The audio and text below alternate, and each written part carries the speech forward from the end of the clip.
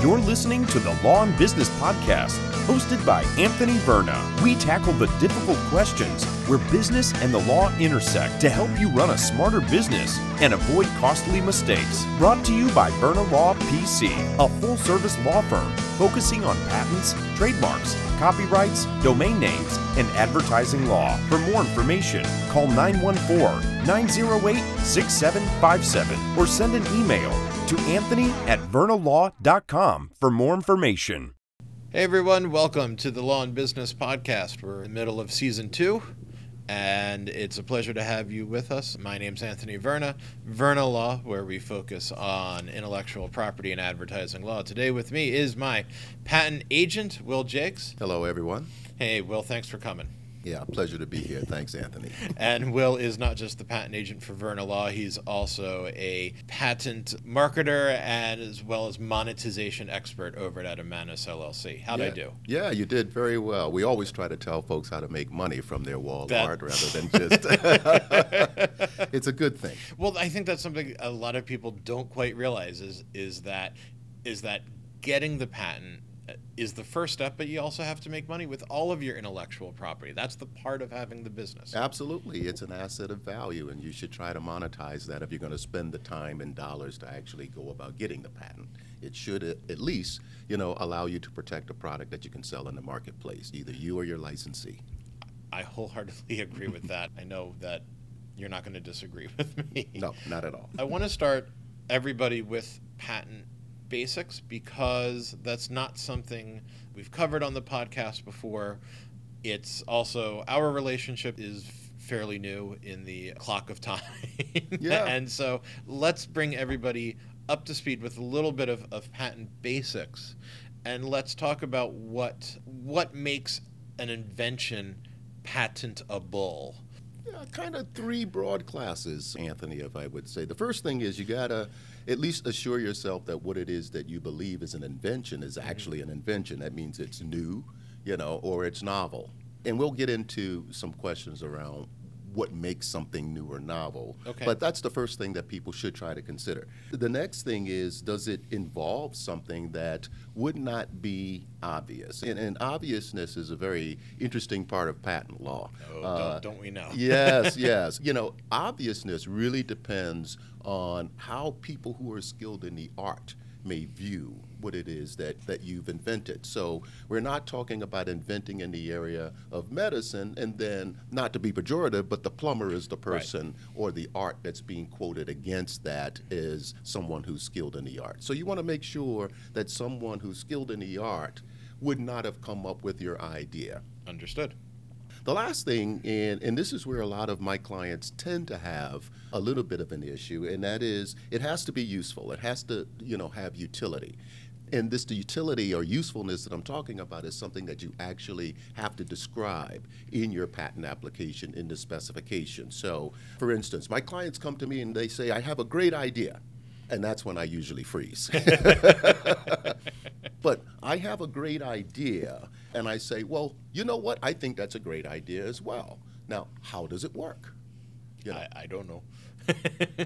Great idea, but I've not enabled it. I've not enabled the public to be able to take my invention and actually make it and use it and, let's say, have the intended results, from that invention Understood. that I thought should be there. So those are kind of three very broad classes, of things that you need to consider when you're talking about getting a patent.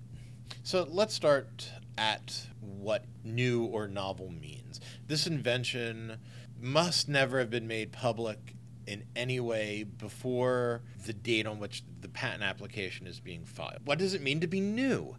It's a very good question. And even given my experience with the patent law, one tries to look at it in the positive, but it's almost impossible to look at it in the positive, right? To make a positive statement around what's new.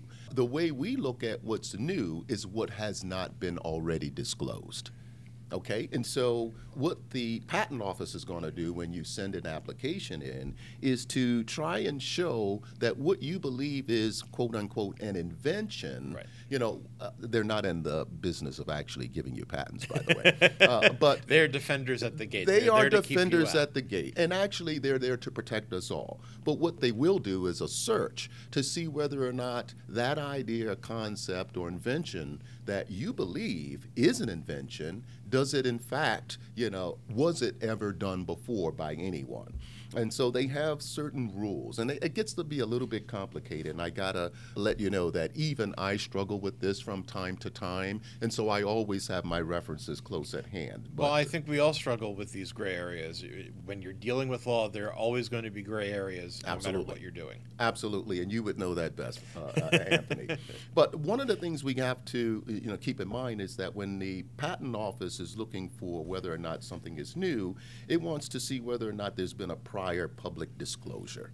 And that disclosure of information, could have been done in any manner whatsoever. It could have been in a publication. It could have been on a website. It could have been done at a presentation, but wherever that, information that discloses your invention, if it were ever made and it was publicly accessible, then that would be a reason for them not to allow you to get that patent. One of the ones that searchers and a lot of people are familiar with is the idea of whether or not there are other patented documents, or I should say patent documents or patent applications that describe your invention, prior to your describing your invention. I'm reminded of a story at my first law firm out of law schools. Now we're talking, 14 some years ago. We're all dated, Anthony.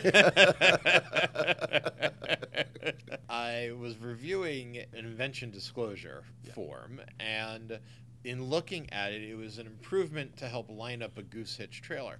And I went to talk to the partner, and I said, Scott, I think we've already received an invention disclosure that was very similar to this. I believe that a few weeks ago, I recall doing one that was similar. Yeah. And Scott poo-pooed my concern, sadly, which I don't think was the correct move, because in a situation like that, one, if there is a conflict, obviously, the law firm would be conflicted out of representing both clients. But two, if you're the junior patent applicant in that particular situation, that could be an easy rejection that, hey, 2 months prior to your filing, we received something very similar, correct? It could be. It could be. And we'll kind of talk a little bit more about that later. But let's suffice to say, what I want you to key on right now is it has to be publicly accessible. Okay. Right? Because there's some disclosures that are made internally between the inventors themselves. It never leaves the room. It is generally not public. It is when these disclosures are done in large forums, they're done on websites, they're done even in libraries, trade shows, anywhere where the public has access to that information. Whether or not they actually read it is not the point of the patent office. But if it were available, then it would be cited against you as what we call prior art, a reason not to allow you to have a patent. Let's talk just very briefly about why the cost of searching for these kinds of documents can be exorbitant. It's a business call. Sure. You got to kind of play against your budget, your wallet, and the risk associated with not finding anything. As always. The one that I always tell my clients is beware of this. It could be a disclosure in any language. So if the disclosure is in French because somebody in Nice may have similarly invented it and the patent office finds that, then your invention is now not going to be considered new or novel. Absolutely. Absolutely. So it doesn't have to be in English, which means you're kind of caught with trying to make a decision, as to how deep, and how broad is going to be the scope of your search for these documents or for quote unquote what might have been your invention ahead of you. And it tends to be, one of those decisions that the patent attorney and the client really have to kind of consider budget, risk, and whether or not they want to go that deep. I think a lot of people don't realize the job of intellectual property attorneys and patent agents is to help with assessing that risk. Yes. Yes, absolutely. What I always try to advise clients to do then is we can do the search, we can make it minimal, we can make some adjustments or assessments, I guess I should say, based on the results that we get back. But your insurance is to not tally, it's to not delay.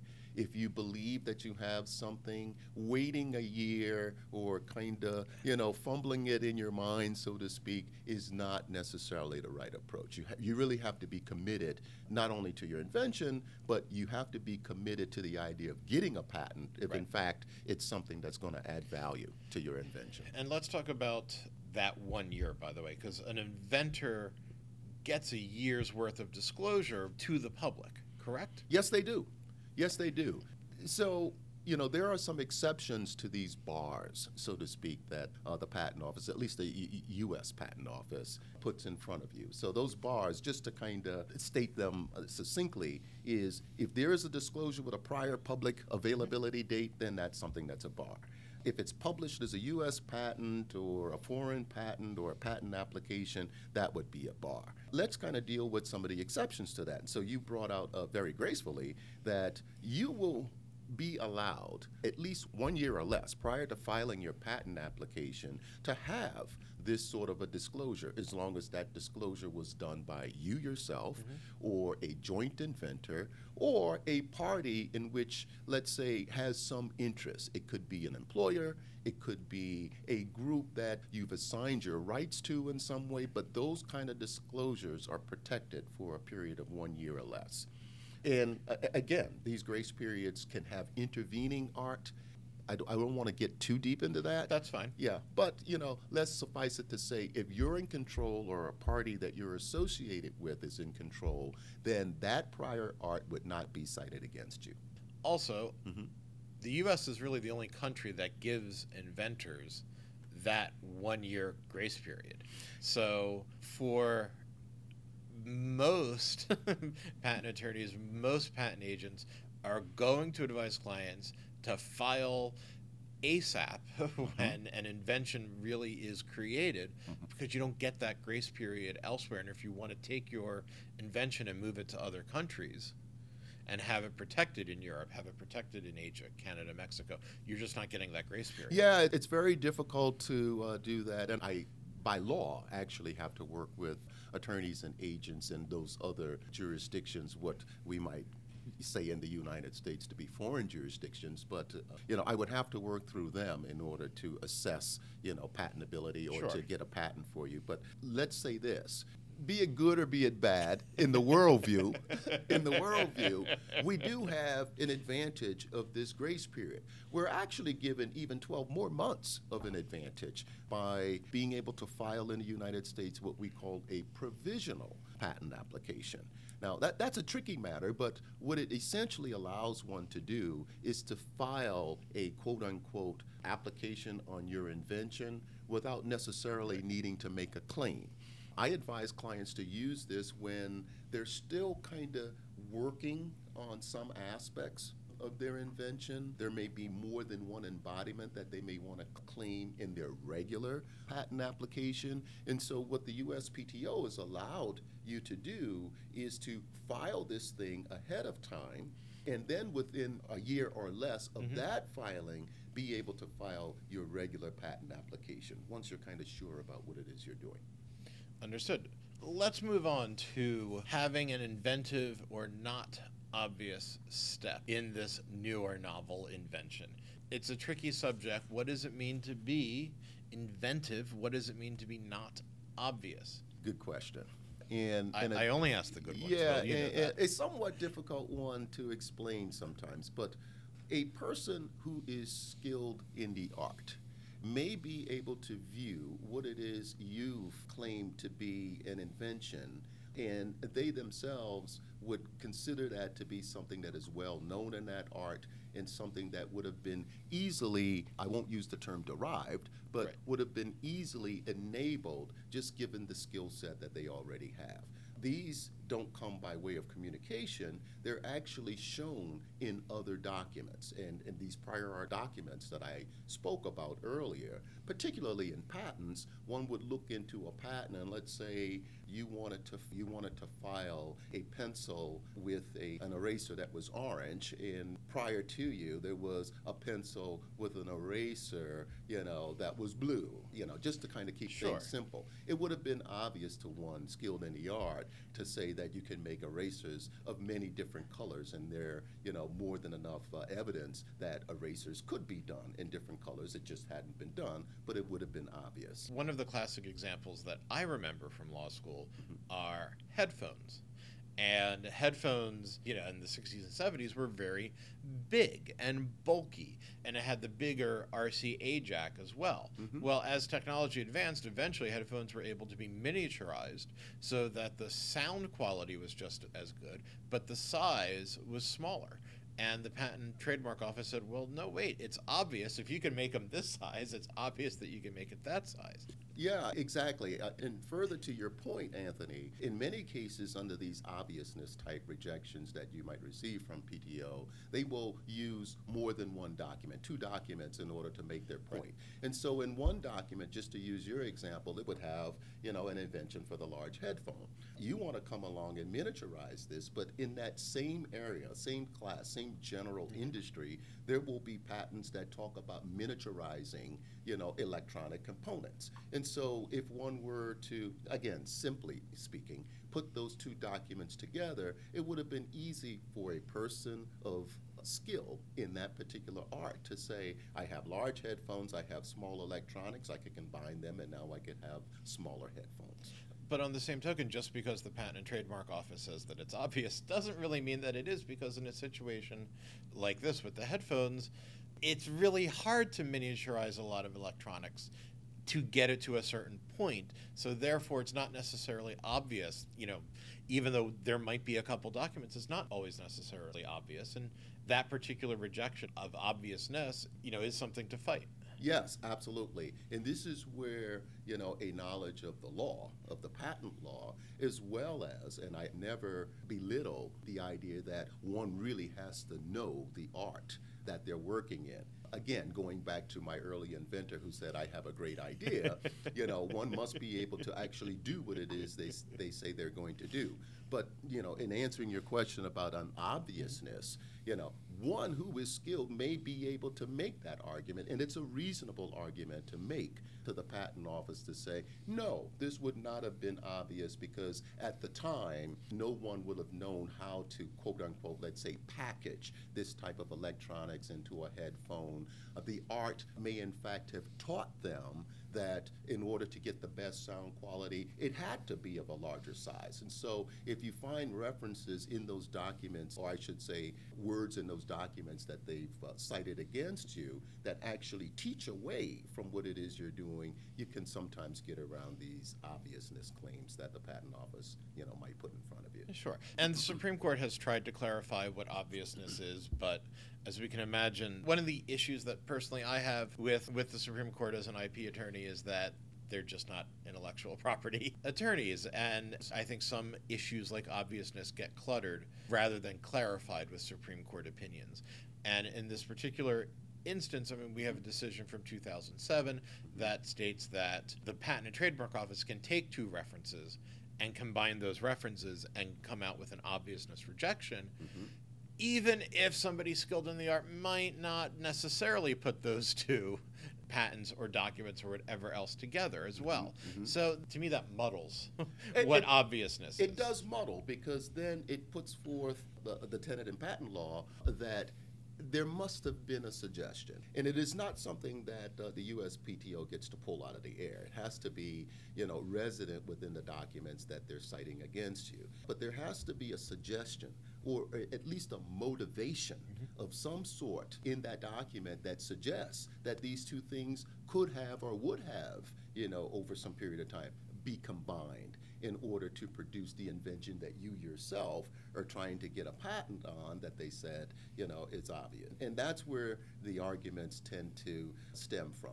What is motivated? What is a suggestion? What's a reasonable suggestion? Again, someone who understands the technical area that they're working in with a patent agent, patent attorney that also has an understanding of that area has a better chance of getting around those objections. Let's divulge for just one moment. This is probably a topic for one of your later podcasts, Anthony, but the simplicity of actually writing the patent application and writing the claims in the first place has a way of allowing you to get around or see down the road what may be a potential obviousness claim that may come up against you. And so you really want to look out, and have some sense of what's evolving in your industry, what may happen in your industry. And even to the extent you may not be able to claim an invention in the future that is unknown today, one could, in fact, kind of protect themselves by at least signaling to the world and signaling to, judges that this is something that would have been contemplated. This is something that would have been known. And just keep it simple. They're not all scientists, and so you don't want them chasing around trying to figure out what you meant. So just tell them. This also goes back to really the beginning of the relationship between a potential, patent applicant and the agent or attorney, where the agent or attorney should be asking, what's your business plan and how long have you been in this business? I mean, how many times have we had phone calls with people who are like, yeah, I've never done this before, and I just kind of had this idea, and I figured I'd start the business right here. Yeah, it's usually my biggest red flag is, again, the inventor with the idea, right? But, it is not necessarily the attorney or agent's job to assess. That is correct. Yeah, it is not necessarily their job. But someone who takes the profession the way, the folks at Verna Law would do it is to really kind of talk about the economics of what it is they're trying to do. Case in point, just in a conversation with an inventor the other day who, I guess miraculously, asked the question, this is an invention that should be worth millions of dollars. and I said, well, what did you check that against? And she had not. Right. And so a very quick, simple, kind of calculation to look at her market, look at the market size, and look at where her invention would be placed helped her to make a better decision. So let's highlight a useful application. I think that is something that a lot of people don't really understand, what it means to be useful for this invention to be patentable.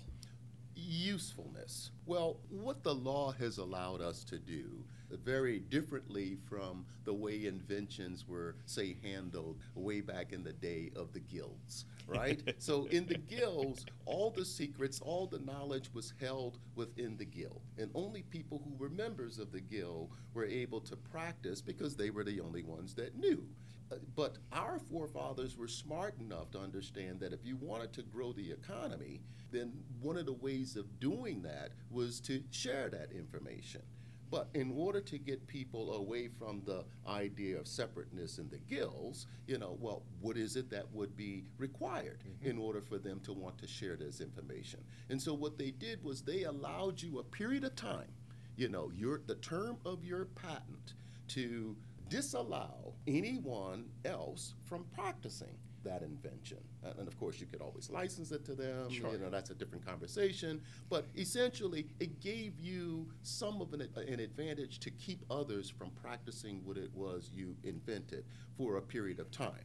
But there's a trade-off, and that trade-off in terms of usefulness is it had to be something that they could actually make and use. And so the way you describe what's in your patent, and hopefully the way you have developed your invention, is it has to work. Because you have to describe it in such a way that someone else, particularly a person who's skilled in the art, would be able to take, the contents of your patent, be able to reproduce, to some degree, your invention. So those people who sent us an invention disclosure for a teleportation device, probably not all right, not working. Well, not going to be working. Well, not that we know of. And one cannot use, the Star Trek episodes as a way of proving their invention. The way I look at usefulness is, in a copyright law standpoint, what is useful will not be able to be copywritten. And This is a mirror image Absolutely. of that. Because in copyright law, people ask me often, can I copyright clothing? No, it's a useful article. You actually it has utility. You put it on you, and you're no longer naked, and it'll keep you warm, or maybe it'll keep you cold. Now we have special fabrics. So clothing is useful. No copyright law there. Yeah. But the picture that might be screen printed on your shirt is not useful, right? There's no utility to that particular picture.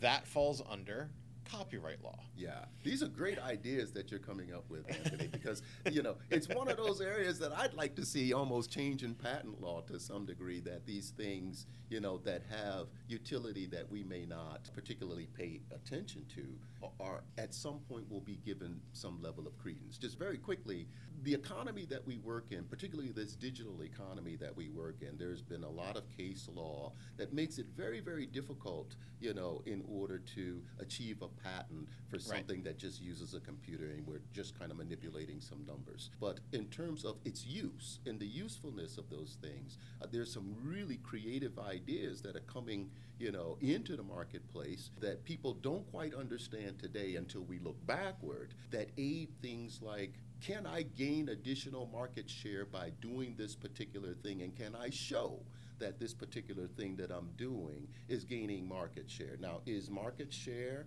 or the increase of something in finance something that should be considered to be a patentable arena, patentable subject matter? Today, maybe not. In the future, maybe that's someplace that we go to.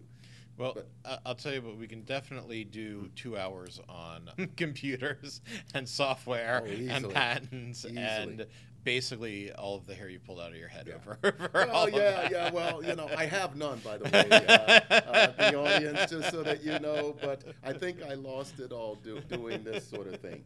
But essentially, to get back to your original question about usefulness, it has to be something that someone can do, without a lot of undue experimentation, right? So it can't take them 25 years in order to attempt to reproduce what it is you have. I won't say tricks, but there are certainly methods by which, one may be able to protect their invention, get a broad claim on their invention, but the law only requires that you show, quote unquote, what we used to call a best mode, or at least an embodiment that the general public or people could actually take your patent and they could reproduce at least that embodiment as it is described in your patent. Will, thank you very much for being here on this episode.